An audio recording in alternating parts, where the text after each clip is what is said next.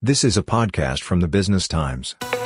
Here's your Market Focus daily closing bell update for Monday, June 26th. I'm Janice Tan. The Straits Times Index was up 0.2% at the open and closed down 0.06% at 3,189.68 points.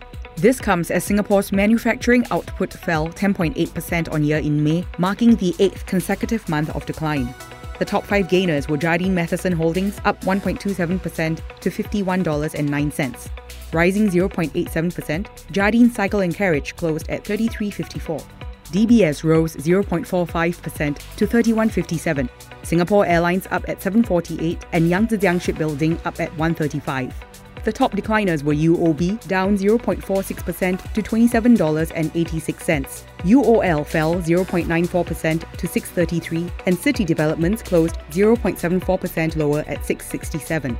Wilmar International down at $3.87 and OCBC down at $12.29. This is a podcast by the Business Times.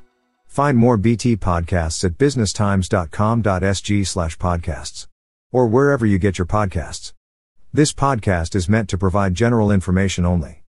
SPH Media accepts no liability for loss arising from any reliance on the podcast or use of third parties' products and services. Please consult professional advisors for independent advice.